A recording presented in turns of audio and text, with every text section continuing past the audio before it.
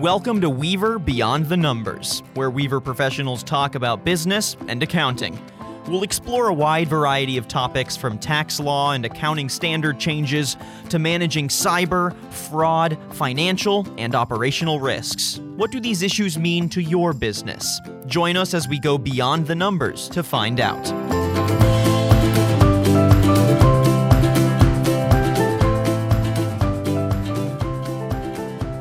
Welcome to Weaver Beyond the Numbers Real Estate Edition with Howard and Rob. We talk about real estate industry trends, emerging issues, lots of news. We are where real estate happens.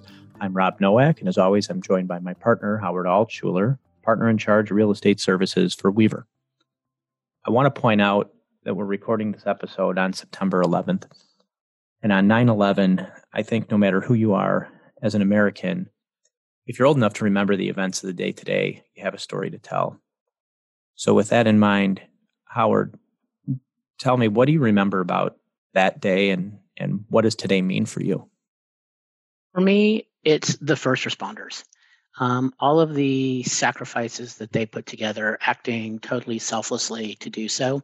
They gave their time, they gave their energy. A lot of them gave their lives to help out their, fellow New Yorkers, their fellow Washingtonians, fellow people, fellow Americans. You hear the thing, we're trained to run towards the issue rather than away from it. And that's what they did. While many people were running away from the destruction in downtown New York and the Pentagon, they were running towards it and did what they were trained to do, and without even a second thought. They are the real heroes of 9/11. And that's what I always think about when I think about today. Over the holidays last year, I was in Manhattan with my family, and we took the kids to see the World Trade Center. As we looked at the former site of the Twin Towers, I realized that I turned around, and right there before you is a symbol of American resiliency and resolve, and that's the Freedom Tower. I was struck by the fact that on that day, on September 11th, 2001, we were truly one nation, and everyone came together to respond and to heal, but almost immediately we thought about rebuilding. There was no us and them that day. We certainly grieved as a nation. We grieved our losses, but our focus was almost immediately, what does it take to rebuild? And the real estate industry recognized, and it recognizes today, its responsibility to lead the way in times of uncertainty. It led the way then, and I believe it'll lead the way as we emerge from what are some very uncertain times today, whether it's the pandemic or any other issues that we face. I think you're right. I've been to the World Trade Center Memorial as well, and it is quite a stirring sight. And as you look at the skyscrapers around and everything that's been rebuilt, you realize the experts were saying 9/11 was, spelled death to the big city, spelled death to the skyscrapers, and so not the case. And when you start talking about the pandemic and everything that's going on, you're hearing some of the same things, which again I disagree with, but you're also hearing about death of retail. Mind you, we've been hearing about death of retail for quite some time, but it seems like this is perhaps, accelerating that. But again, I'm not so sure. I think there's going to be opportunities for people to do things differently. And one of those areas is what we've been hearing a lot about in the past, recent past, I should say, which is the adaptive reuse. So, let's start with that. I mean, Rob, what have you been hearing about from the adaptive reuse of retail recently? Well, I think we're probably looking at an intersection of traditional brick and mortar retail locations and e-commerce. I've certainly heard the same thing that retail is dead. I think retail might be taking on a different form. One of the things that's out in the press is there are traditional real estate entities. So take Simon as an example. Traditional real estate entity that is looking to perhaps purchase the assets or purchase the operations of traditional brick and mortar retailers like JCPenney. And I have to ask myself, what drives that? What motivates it? Are they looking to pick up what was otherwise a strong brand and try to revive it because they see a value play there? Or are they looking to make a value play on the assets that are affiliated with that brand? That's a really good question. I'm not sure if everybody out there listening knows this, but in a lot of cases, when you're dealing with a shopping mall, the anchor stores themselves or I should say the real estate themselves are usually owned by the anchors as opposed to owned by the malls. So if you think about a mall, everything in between all the anchors usually is owned by the mall. The anchors stores owned by themselves. So you're right. This could be with respect to, I think it was Simon and Brookfield trying to buy JCPenney. Maybe they're going after the real estate and not just the the operations itself. I want to contrast that with the transaction that was announced a few weeks ago, I think, with Simon and Authentic Brands looking to buy, Brooks Brothers and looking to buy Lucky Brand. Those are infill store sites. And as a result, that's real estate that's owned by the mall already. So I see that maybe as more of a defensive move by Simon in order to shore up the operations, keep the tenancy in the mall strong, and not fall into any issues with invoking any of the co-tenancy clauses. You think there's some self-preservation involved in that? You said it's a defensive play. I'll say it's self-preservation in order to keep the entire mall intact and in order to keep all the tenancy intact. That makes sense. Yeah, I mean, you definitely don't want the dominoes to start falling. You lose a Lucky Brand, you lose a Brooks Brothers, you lose a Forever 21, for example, and it starts giving people a reason not to go to the mall. Bigger issue, obviously, we've been through Sears. Now we're dealing with Penny's. Even more of an issue for people not to go to the mall. And, once those dominoes start falling, it's really hard to get them to stop. So whatever, the mall owners and operators can do to kind of shore that up, maybe remove that domino that keeps the rest of them from going, somehow or some way will work to their favor.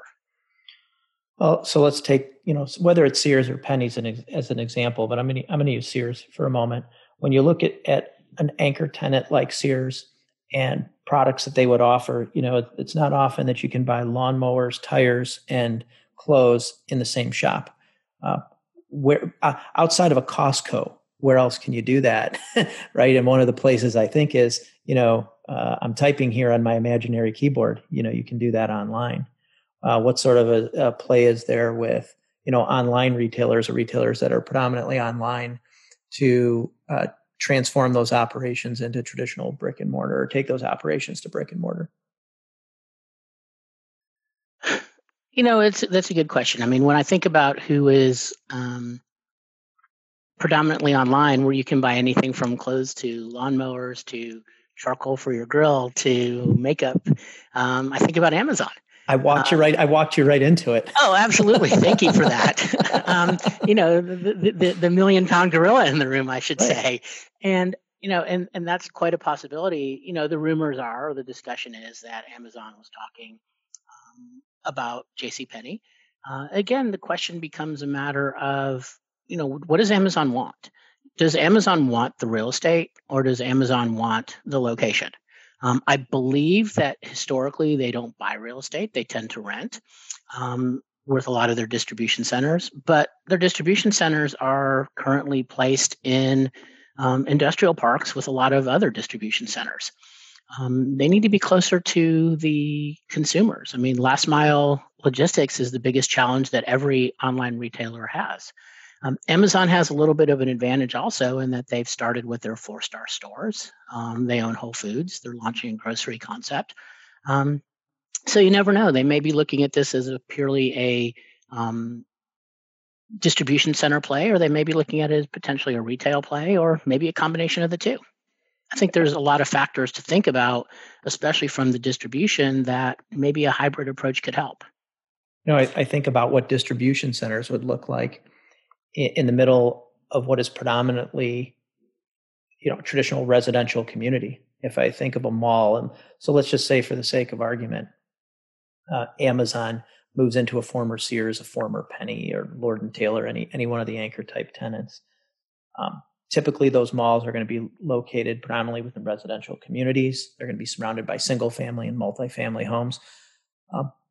I wonder how the community perceives now. Hey, I'm no longer located in. I no longer am a button to a mall. Now I'm a button to a truck center and a distribution facility. Do we get residents who are putting pressure on the city not to allow those types of deals, not to allow those zoning changes? Do you have municipalities that say, well, now I'm trading tax revenue in a retail context for what? Perhaps a few more jobs. And I'm just asking rhetorical questions. I think those are some of the issues that still need to be vetted out if an Amazon is going to go in that direction. I'm sure they want it, even if they want to do it. Does the community want it? Right. Well, I mean, NIMBYism at its best in this case. I mean, I live in a community where people get mad when the next available plot of land gets subdivided to something less than 2 acres. I can't imagine if, out here, if someone was to turn a shopping center into something more industrial. But, the thing with NIMBYism and the thing with the communities is it's a battle. But at the same time, it's a battle that can be won if it's done right. Where I keep reading and hearing about companies that are successful with developments that get a lot of NIMBYism pushback is communication and listening. A matter of letting the residents around know what the plans are, letting them know, how they plan to mitigate any negative issues or negative perceptions coming from this, but also listening to what the residents have to say, trying to address their concerns. So I think about, take a JCPenney off of a mall that happens to be located near a residential neighborhood. Some of the issues there would be, the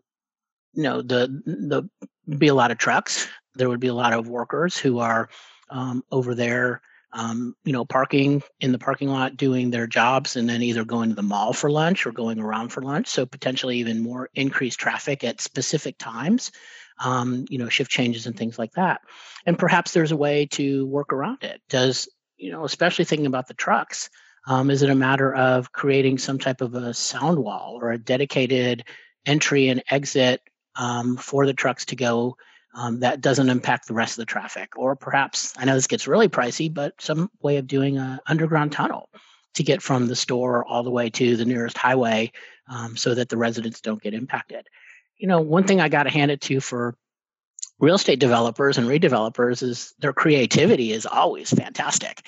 And so I think the creativity could really work to their advantage. But again, it's a matter of communicating with the residents, listening to what their concerns are, and then being creative to help address those. With respect to some of those issues, though, and improvements that are going to be required, what comes to mind is you've made some changes to force that adaptive reuse, but have you made so many changes that now it can never be adapted and reused again? Once you've put in sound walls, change the directions of roads, tunnels, I agree, those are all steps that a developer at a municipality can take to mitigate complaints from general residents in the community. But now do you go too far and you've literally locked yourself into having an industrial site in the middle of a residential community, and you'll never be able to go back to a mall. Maybe you don't want to go back to the mall, but that's just one thing that comes to mind. Yeah. Well, I think that's a really good point. I mean, part of it is also a matter of how much of the mall do you turn into an industrial site. And also part of it also happens to deal with what was the state of the mall to begin with. If you have a relatively healthy mall that just happened to lose 1 acre, perhaps it's a matter of kind of segregating that part of the mall. Usually it's on an end, so that's helpful. And making that the industrial, and we say industrial, but we're meaning more warehouse type industrial, not, smokestacks and factories here. Yeah. But you make that maybe more that industrial, and you keep the rest of the mall the way it has been, and hope that it can, attract enough foot traffic and tenants to continue on. You definitely have, if you have an Amazon distribution center with 500 people working there and maybe 1,000 people running in and out every day, if not more, you have almost a captive audience for the mall if you can market to that group of people as well. So there's definitely potential there. On the other hand, if you have a mall that's dead, completely dead, why not? I'll use the football analogy about bend and don't break. People are going to bend a lot, basically in terms of what they're willing to live with, as long as they think that there's an advantage to doing that. But keeping in mind that if your choice is either a completely empty mall or a distribution hub, it's very possible that the distribution hub is going to win. And generally, a lot of that might be more just economically driven because, mind you, it may not be generating as much tax revenue as a fully functioning mall, may not have as many jobs as a fully functioning mall.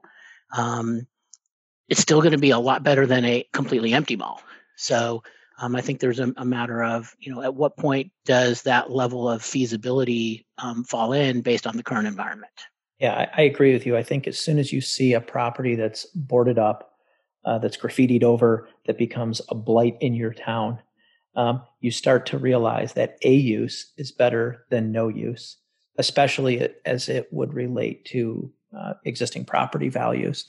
I would rather own a retail strip center that's directly across the street from a logistics hub than is across the street from a dead mall, because I know at least there's something going in and out of the logistics hubs. There's nothing going in and out of a dead mall. Absolutely. And, that dovetails really nice with another thing to think about here is we're talking about a mall. But let's also not forget about another part of retail that could be potentially adaptively reused for distribution and may be better suited for that. And that's your big box store. There's a lot of big box stores out there that are vacant. A lot of companies have, tried and not done well, or gone out of business completely, and potential opportunities there. The big box stores also, there's more of them than malls. They generally tend to be more spread out and potentially more closer to the ultimate consumers. And as a result, might be better locations for some adaptive reuse. Their size is pretty good, especially if you're trying to deal with a last mile delivery type situation. And in a lot of cases, if it's in a standalone pad site, a lot of the concerns that you have regarding potentially zoning, regarding other traffic, maybe not with the residents, but a lot of those might go away because of the fact that you're not dealing with such a big property and trying to maybe try and make something a mixed use. You take away the issues with inline tenants as well. You don't have many masters to serve. You only have one master to serve at that point. Right. Absolutely. So, Rob, you made an interesting point about the improvements. We're here at Weaver and we're an accounting firm. And so let's talk accounting for a second. I know there's got to be some tax issues that need to be dealt with or thought about if you're a landlord or maybe a tenant. What are some things to think about? Do you really want to kick the door open and ask me to talk about tax? Are you sure you want to do that? I'll let my eyes glaze over for a minute or two, but go for it. So don't say I didn't warn you. Two things come to mind: qualified improvement property, also known as QIP, and the loss carryback rules. Qualified improvement property are improvements made to the interior portion of non-residential buildings after the date the buildings were placed in service. And that's going to include existing malls and retail properties. QIP does not include improvements made to enlarge the building, for any elevators or escalator improvements, or with respect to the internal structural framework of a building. The CARES Act that was passed at the end of March 2020 provides that QIP is 15-year property eligible for 100% bonus depreciation. Let that sink in for a moment. It's huge for the real estate industry. You make non-structural improvements to the interior of a building, you can expense those improvements the year they're placed in service. Moreover, the CARES Act made that classification retroactive to January 1st, 2018. So there are not only go-forward tax benefits, but perhaps opportunities to amend prior year returns and harvest losses. Huge victory for the real estate industry.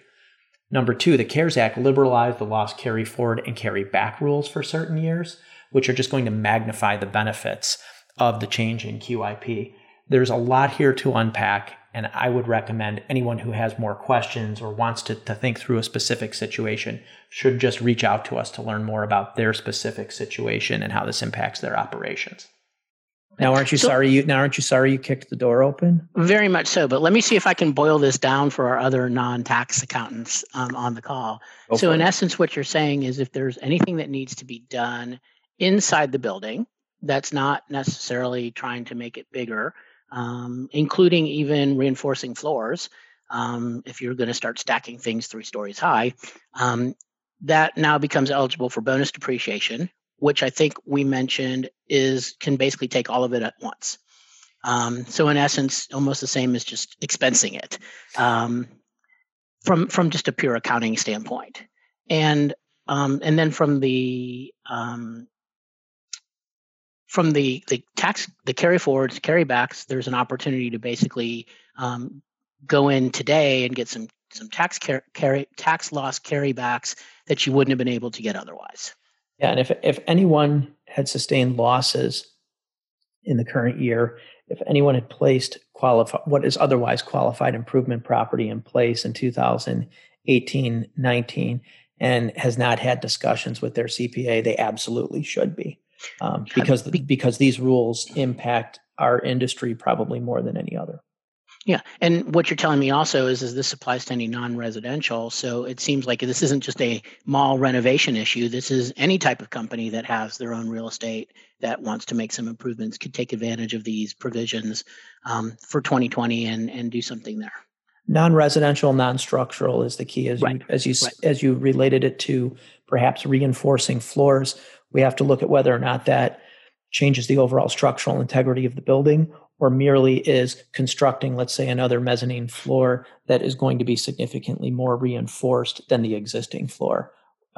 We might have some research to do, but the initial thought is that you probably have a good position because you're not changing the overall structural integrity of the building. It's a structure that resides within the building. We're not changing the shell. Got it. So even though I like to boil things down to simple and black and white, it never really is, especially when we're talking about tax. I'll keep making them complex. But you did a great job. Well, thanks. Well, let's talk about one more thing with respect to this, because it kind of triggered my memory when we were thinking about 3 different floors is, potentially zoning changes, potentially NIMBYism, issues like that. What if you had a situation where you have, say, a 3-story JCPenney and Amazon was to come in and, let's say, lease up the space and then say, put their distribution center on the bottom floor, and then on maybe the second floor, put a 4-star store in, and on the third floor, put in a grocery store. You're only changing a third of the building itself. You're only changing, a much smaller portion of the entire mall to something that's different from its existing retail zoning designation. You think that's maybe an opportunity to make something work and be able to, I don't want to use the word get around, but lessen the impact of the change? I think so. And I think it's a good play as far as the community is concerned, if that's what you're really talking about. Is this going to be an easier pill to swallow instead of converting a property to entirely a logistics hub? I'm going to effectively have a mixed use hub, right? Where I have my logistics and my 4-star and otherwise. I think so. I mean, speaking as a resident of a community, I think I get more out of that type of a setup where I have the grocery store and I have another store, I have an Amazon return center. It really gives, and I think it provides those inline tenants with a better value play as well. You're still attracting people into the property. You're attracting foot traffic into the property. Probably solves a number of problems. I would take that one to Amazon. Well, cool. All right. Well, Rob, I think we've talked enough about this topic. I'm sure people are wanting to hear what's coming next. So we're still working on ideas for future discussions. So if you are listening and you have some ideas for things that you'd like for us to talk about, please let us know. I will also let you know that we are planning on having a regular webcast talking about retail, which is currently scheduled for September 30th. So be on the lookout for that as well, assuming you're listening to this before September 30th. Wherever, whenever you're listening to this, please like, share, and subscribe to hear more content. Go to weaver.com to download white papers and view archived live content. We want to connect with you. Find us on LinkedIn @Rob Nowak and @Howard Altschuler. Until next time, cheers and stay safe.